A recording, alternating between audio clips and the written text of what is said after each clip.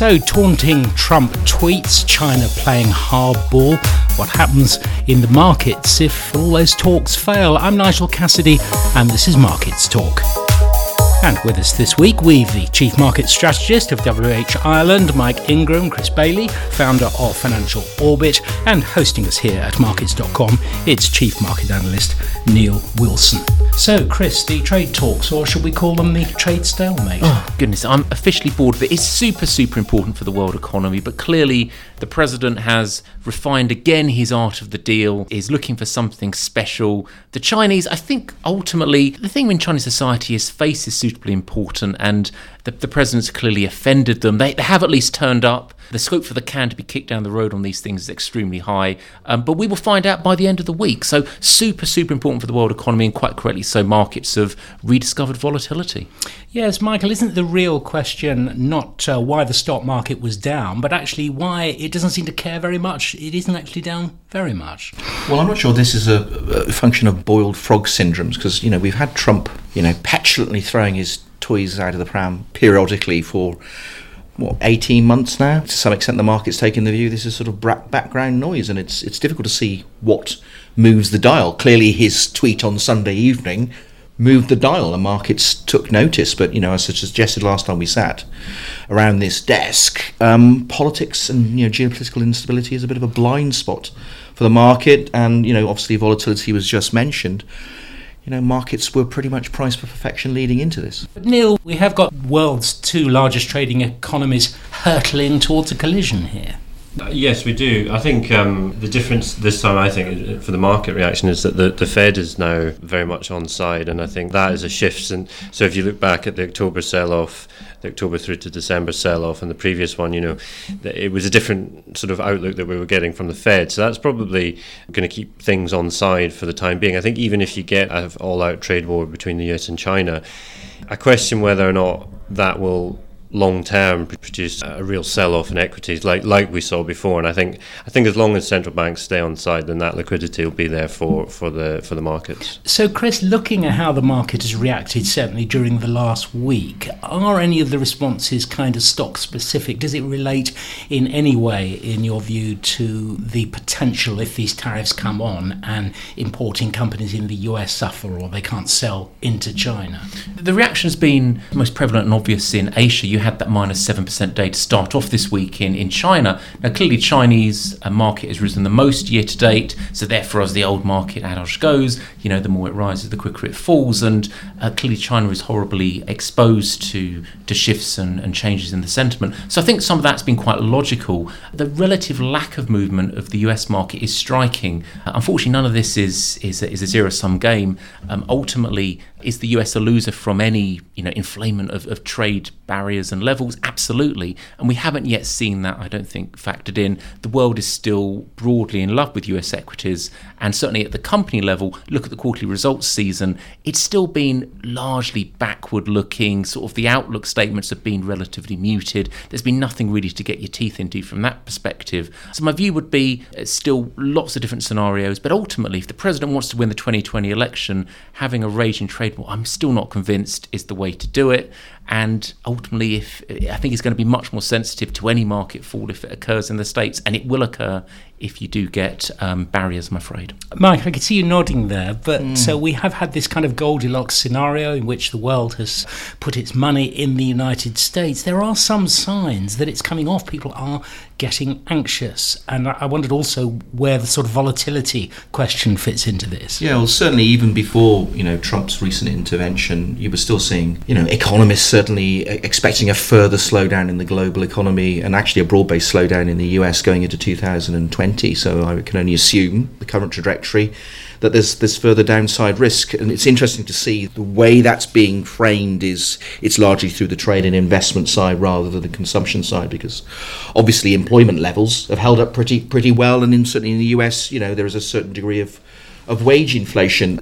The issue is perhaps, rather than looking at it country specific, because you had recent IMF research which suggested that on a relative basis, obviously not on an absolute basis, but on a relative basis, in the all-out US-China trade war, the US wins that. I think it was 0.6 off GDP, 1.5% off for China, but The US stock market is host to some of the biggest growth companies in the world, and in an environment where growth is increasingly scarce, the premium for growth goes up. It doesn't go down. So it might seem counterintuitive.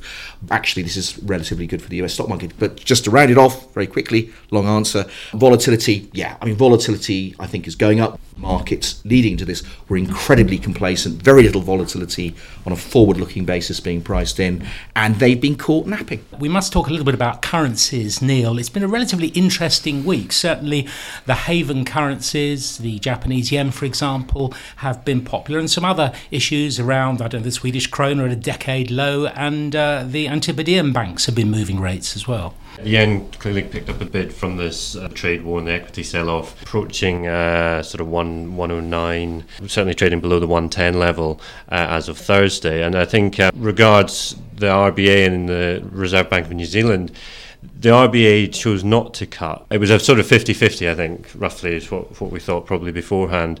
But probably they'll cut in the next few months. I think that was the indication.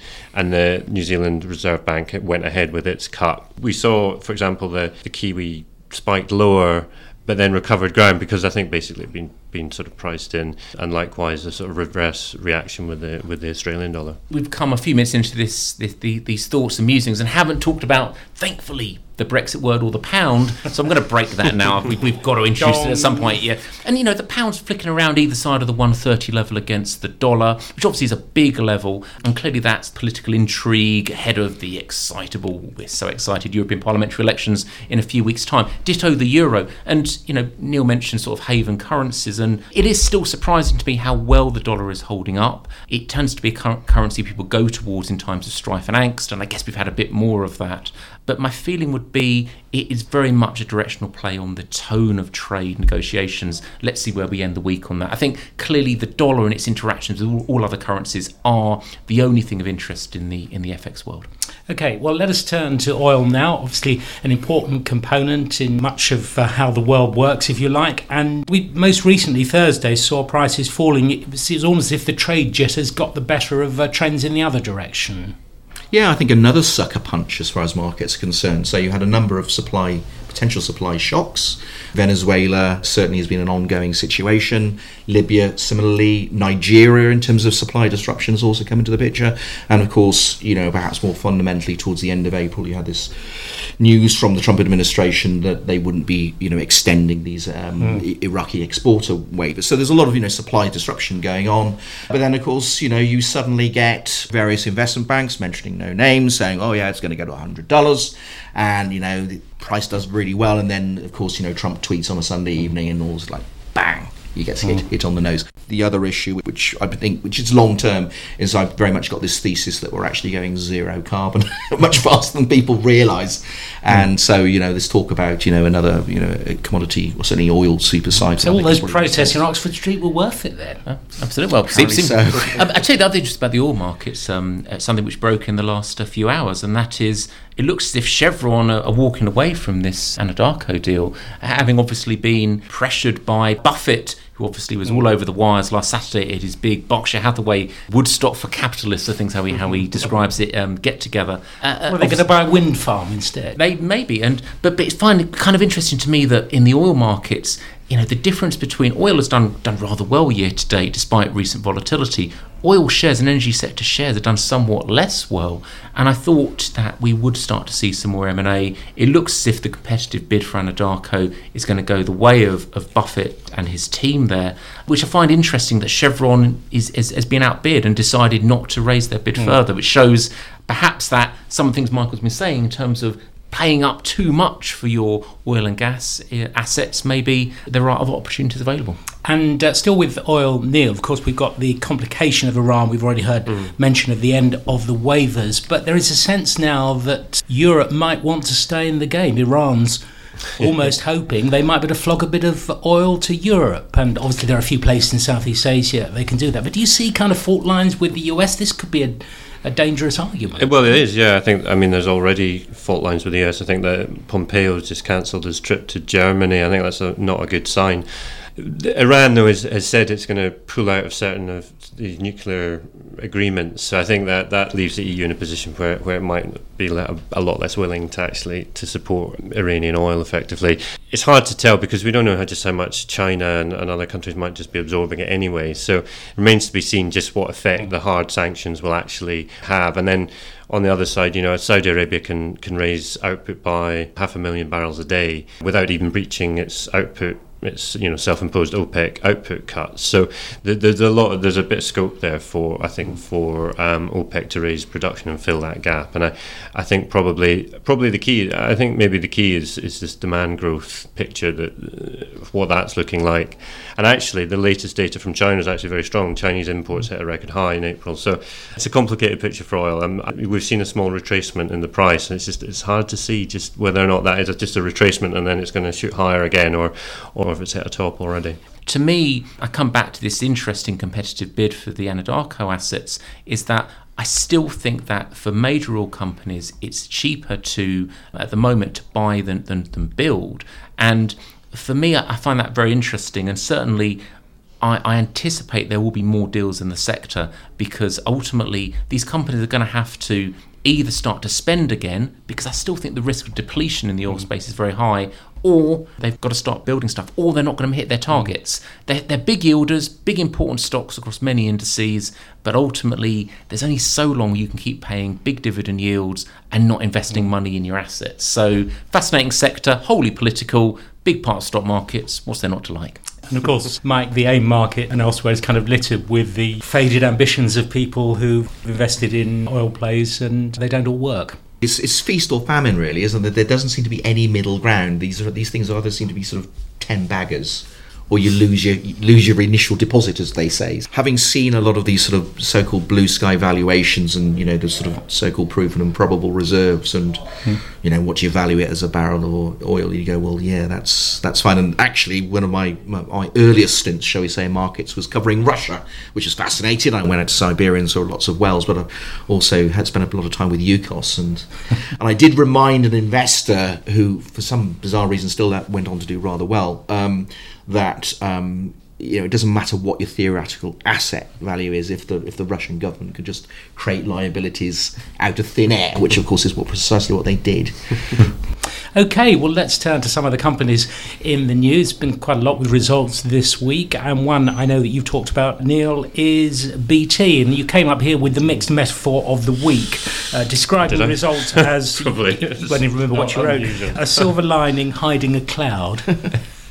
Why was I talking about that? BT, they've maintained the dividend, which obviously was the thing that everyone was talking about, that they might cut it. They've said they'll maintain it next year as well. I think what I was saying in my notes, just a brief commentary around it, just that maybe the new CEO, Phil Jansen, he's just maybe bottled it a bit. I think this was his moment maybe to take the plunge and say, yes, we'll cut the dividend and free up some cash for investment.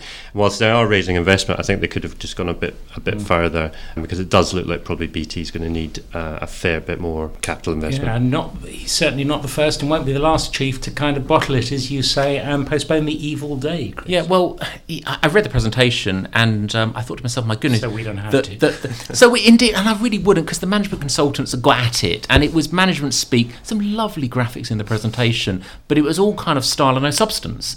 And it sounds good. You talk about cost cutting, next generation networks, except rising return on capital. As you say, Neil, the dividend being maintained is something there for income investors. But where's the meat? How are you going to get from A to B? So that's what I was surprised too, because last weekend's press kind of teed up that actually there was going to be a dividend cut in order to fund capex, and that was the plan, and allegedly big investors are on track with it. Mm-hmm. We'll see.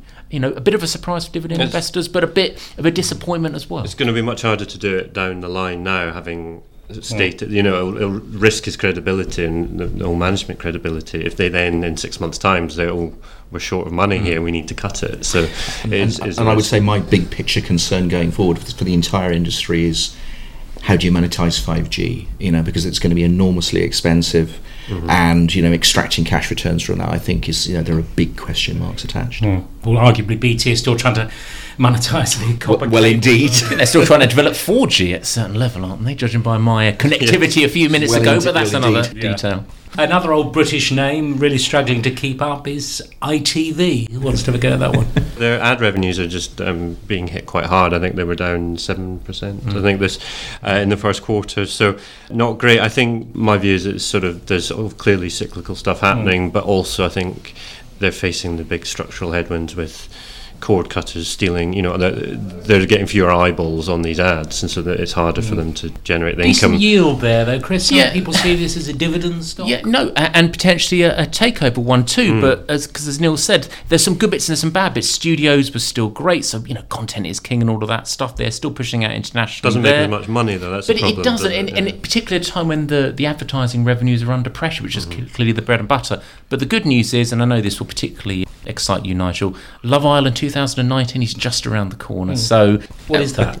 I know you turned down your place on it last year, Nigel. Is this a viewer or as a guest? Don't pretend you don't know what it is. They are lapping tough comps, and something like that, some of the summer's big sporting events, yes, there's no World Cup and stuff this year. There's a Rugby World Cup. There's a Rugby World Cup, that's right. Much more important. But judging by the Ajax move of their share price, I say football is all important sometimes for the stock market. ITV seems to me as if it's a declining call option on a takeover, a big dividend yield, hit and hope, really. It's a very unfortunate mixture of, should we say, secular decline and also cyclical exposure to the UK economy. Because even if we get clarity on, dare I say it, Brexit again later on in the year, it's going to be probably so late in the year that advertising budgets which aren't spent are just not going to get spent. And BritBox. Well, we don't know, and there was no detail in the last release on BritBox at all. And now we've got things like Disney Plus. Yeah, you're not going to get another streaming. A lot of pressure on Caroline McCall there. Absolutely. Okay, well, it's the ultimate global gig economy play. Uber has waited a decade to go public, though the time it's actually coming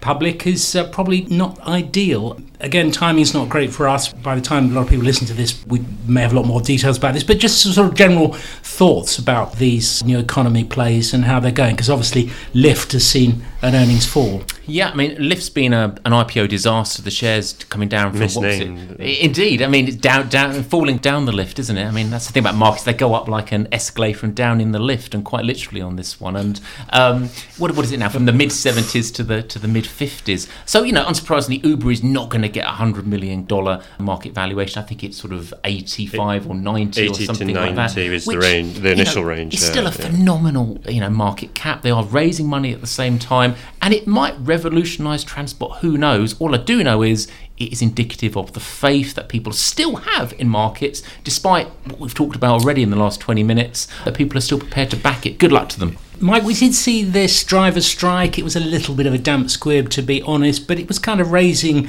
important issues about freelance work. And of course, it does also raise the question of whether governments in various parts of the world might legislate on behalf of workers, and their labours are essential to the business models of these companies. Yeah, exactly. I mean, I think we are past the point of peak central banker, and I think governments are getting more involved. Sometimes that's helpful, sometimes clearly less so.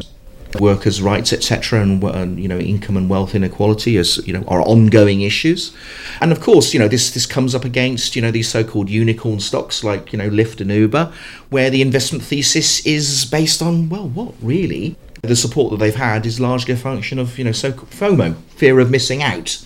And when the two of them come together, and you go, well, hang on, actually my half full glass is actually half empty, and actually it's not half full of champagne, it's half full of, some sort of laxative, then, clearly you're going to see adverse moves. And in terms of the ongoing Uber IPO, I understand that even though I think the books have been reported to be, I think, 3 times covered, I think they're thinking of getting around a mid-range, $44 to $50 a share, so maybe 47. But let's see. I mean, Lyft were greedy and they raised the target price, but it's a function of the lack of momentum in risk markets at the moment. Now, in the 1980s and 90s, when Neil Wilson was still in nappies, there was a whole string of companies. Still am. There's a whole string of companies that went to the US and failed. Retailers in particular, Marks and Spencer was one. There were many others. We've seen a couple this week. Newer star companies, Purple Bricks and Domino's, both suffered some and have to fess up to some big losses overseas. Yeah, full retreat for purple bricks. I mean, they went into the US and Australia and have just been burnt very, very badly. It was costly, and they've come up against quite a hard market, especially in Australia. You know, the house prices there have been on the slide for a while. The US, these are all hyper-localised markets as well, so you need to have boots on the ground in every small area. You can't just go in as an online operator and think that you can just cut it. So I think they made some mistakes there, and it's claimed the founder and CEO has had to leave. So yeah, it's a tough one for Purple Bricks, and then likewise Domino's just coming up against a lot of integration costs as they try and absorb certain businesses in Norway and other. I thought pizza was the ultimate international food. Well, it is, Nigel, but the trouble is that, and I think the same for Purple Bricks, in the sense that there is a market, particularly if you're number one or two. But the trouble is, as you move away from your core geography, you are just another player in some senses. And I kind of feel, particularly with Domino's, when I looked at their numbers, you know, they are the number one, amazing numbers on digital delivery in the UK. It was quite phenomenal.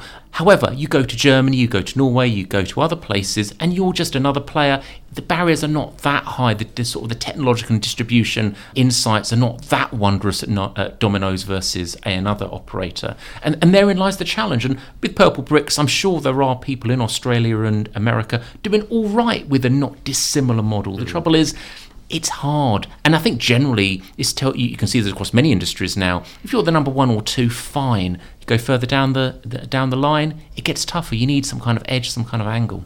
I saw sales were also down in Liechtenstein. Do bankers eat pizzas? Obviously not enough. Something else that caught my eye this week, it may not have caught any of yours, and that was that Citigroup has closed one of its private stock trading units. This is what people like to call a dark pool. It is only one. I'm sure there are others around. I never really fully understood them. Does this mean we don't need them anymore, Chris? Well, I think it's back to what I just said, actually, that you can't have... There are only...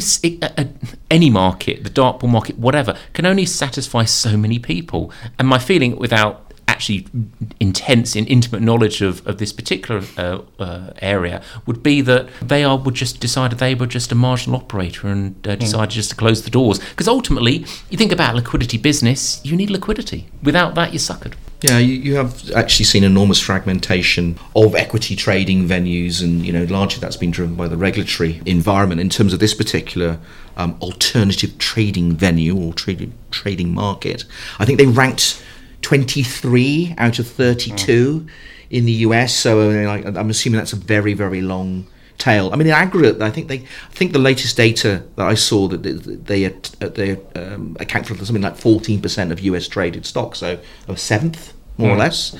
So they are significant, but there's no point being a bit player in this market. And of course, what do we see in the first quarter number from the US investment banks? Equity trading down about 20%. So they've struggled, and they've taken that weak result in the first quarter as an opportunity to exit that market. Lots of well-known companies with results in the next few days. We'll cover just a few of them, I think, here. Centrica, the British gas owner, has earnings likely to miss the forecast. Again, this is another company, Neil, where a dividend cut has been forecast. Yeah, I think so. I mean, I think it's got to happen sooner or later. Ian Collins is clinging on remarkably well, considering the share price performance and general lack of performance. I think when you've been paid as much as he is, I'm not surprised. He's £44 million. He's doing rather well. It's not bad, is it? I feel like the writing's got to be on the wall for him at some point. The last annual report, they lowered their cash flow target, their expected cash flow, and that's really why we think probably the dividend's going to be cut. They're doing well in terms of cutting costs, but you can't just keep cutting costs without generating new sales, and they're losing... I just got my notes here. They lost 740,000 UK domestic accounts last year, so that's 6% of their numbers. I mean, you just can't keep doing that. You've got smaller rivals coming up, and there are problems with the smaller rivals. So we've seen a lot of them go bust because they've been unhedged.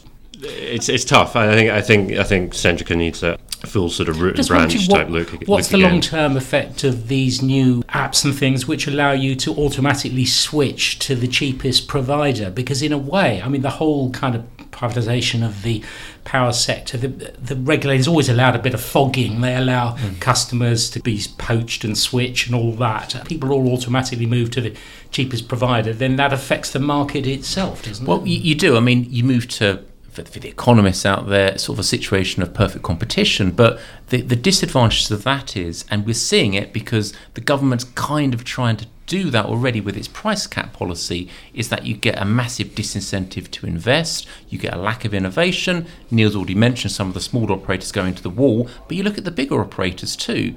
SSE would like to merge or sell some of their retail-facing businesses. The German operators are trying to do a deal. Yes, Shell is accumulating assets in the sector, but ultimately it feels to me as if there are deals about to happen, and that's in reflection of the fact that this is an unattractive area to invest and be involved with at the moment. But to me, you come back down to, once you start putting price caps on and other disincentives to invest and participate, who are the ultimate losers? Actually, it's customers. You're trying to perhaps do the right thing, but guess what? The market actually does, if you leave it unfettered, can actually be your best friend as a consumer. Is this one of Corbyn's targets? And then Jezza wants to nationalise it, and be it water companies, Royal Mail allegedly, who also got numbers coming up, and Centrica and related, in exchange for some nice high yielding gilt. Then his Brexit policy was as clear as his policy with regard to UK utilities. We don't know where we were. Careful, Nigel. All I'd say is competitively, the entire sector is a complete mess, and I think certainly the churn numbers, on the most recent churn numbers, is going to be an investor focus. Mm-hmm. Another company with Q1 results that are unlikely to be pretty is Kingfisher. We talked about this company before. Veronique Lowry walked the plank. Au revoir. They've got a lot of planks in B&Q, haven't they? I wonder if they made a walk one of our own planks. What's happening with Kingfisher?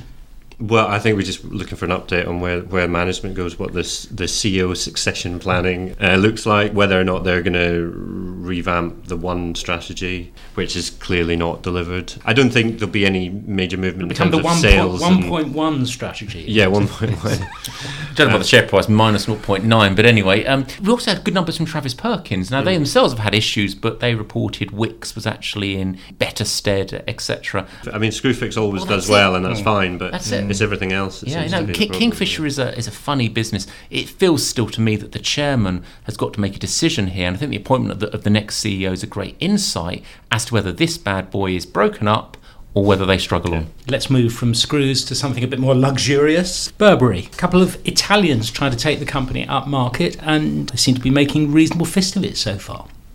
That's right. And the thing is with Burberry, like with any luxury company, you've got this natural correlation with Asia, Chinese demand becoming ever more important, the largest source of revenue for the company today. Shares are at a big old level, around about £20. It's a big support resistance point for them. This is an important set of numbers because I think now you've got the new management team, the new collections and selections sort of maturing. Now we'll see whether they can really start to turn around Burberry as they've promised. You look at some of the other luxury players over the last results season.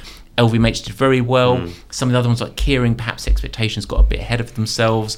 Burberry, be interesting to find out.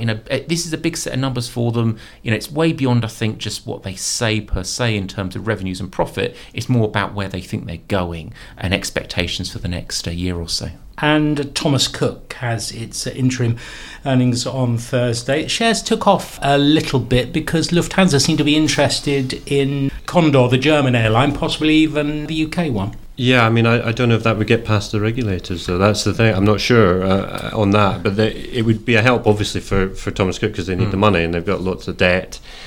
And they've issued, 3 profits warnings in the last however many months. And it's clearly a tough market for packaged holidays. It's not the same as it was 30 years ago. So it's tougher, and they've faced lots of cyclical headwinds. And Spain's been really, that's where everyone's gone back to Spain, and they don't make any money out of Spain. But I think there have been signs that people are heading back to the sort of higher margin, less competitive parts of the world like Turkey and Egypt would be a positive for them. And their competitor too is building lots of hotels, so clearly the tour operations are less profitable than having the assets.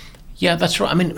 In theory, vertical integration is what you want, but of course what Thomas Cook, maybe in hindsight, again, they've overextended themselves a bit. I mean, ultimately the problem comes down to debt, and the fact that you've got these massive working capital swings in something like a travel and leisure business, which is horribly seasonal, and that's what suckered them. They're trying to sort of talk to the banks, try and get some facility in place. I think they'll be successful in doing that, but you kind of feel that ultimately they've either got to sell bits off or try and tap up their big Chinese investor who owns, I think, just 10% plus all of the business, to say to them, look, this is a mega play which you can utilise for the hordes of Chinese tourists that are going to run around the world over the next generation. Use our experience and our assets and everything else and just buy us. And just to finish with Mike, in terms of the UK stock market overall, we've not talked a lot about Brexit, thank goodness, this week. But, I mean, what's your sort of sense about the tone of this market at the moment? Well, yeah, exactly. But long sigh. Well, it was interesting because I think there certainly had been, selective buying of the UK market up until relatively recently. But that, on the data that I'm getting, that feels as though that's kind of petering out.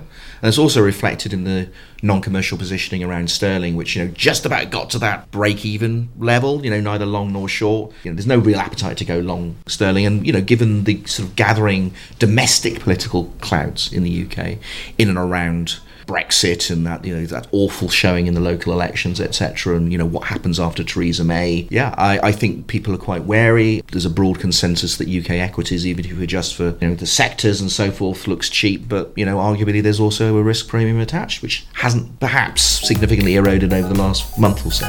Thanks very much indeed. Well, that was the Chief Market Strategist at WH Ireland, Mike Ingram, and our thanks to Chris Bailey from Financial Orbit and Neil Wilson hosting us here at markets.com. Until next time, it's goodbye.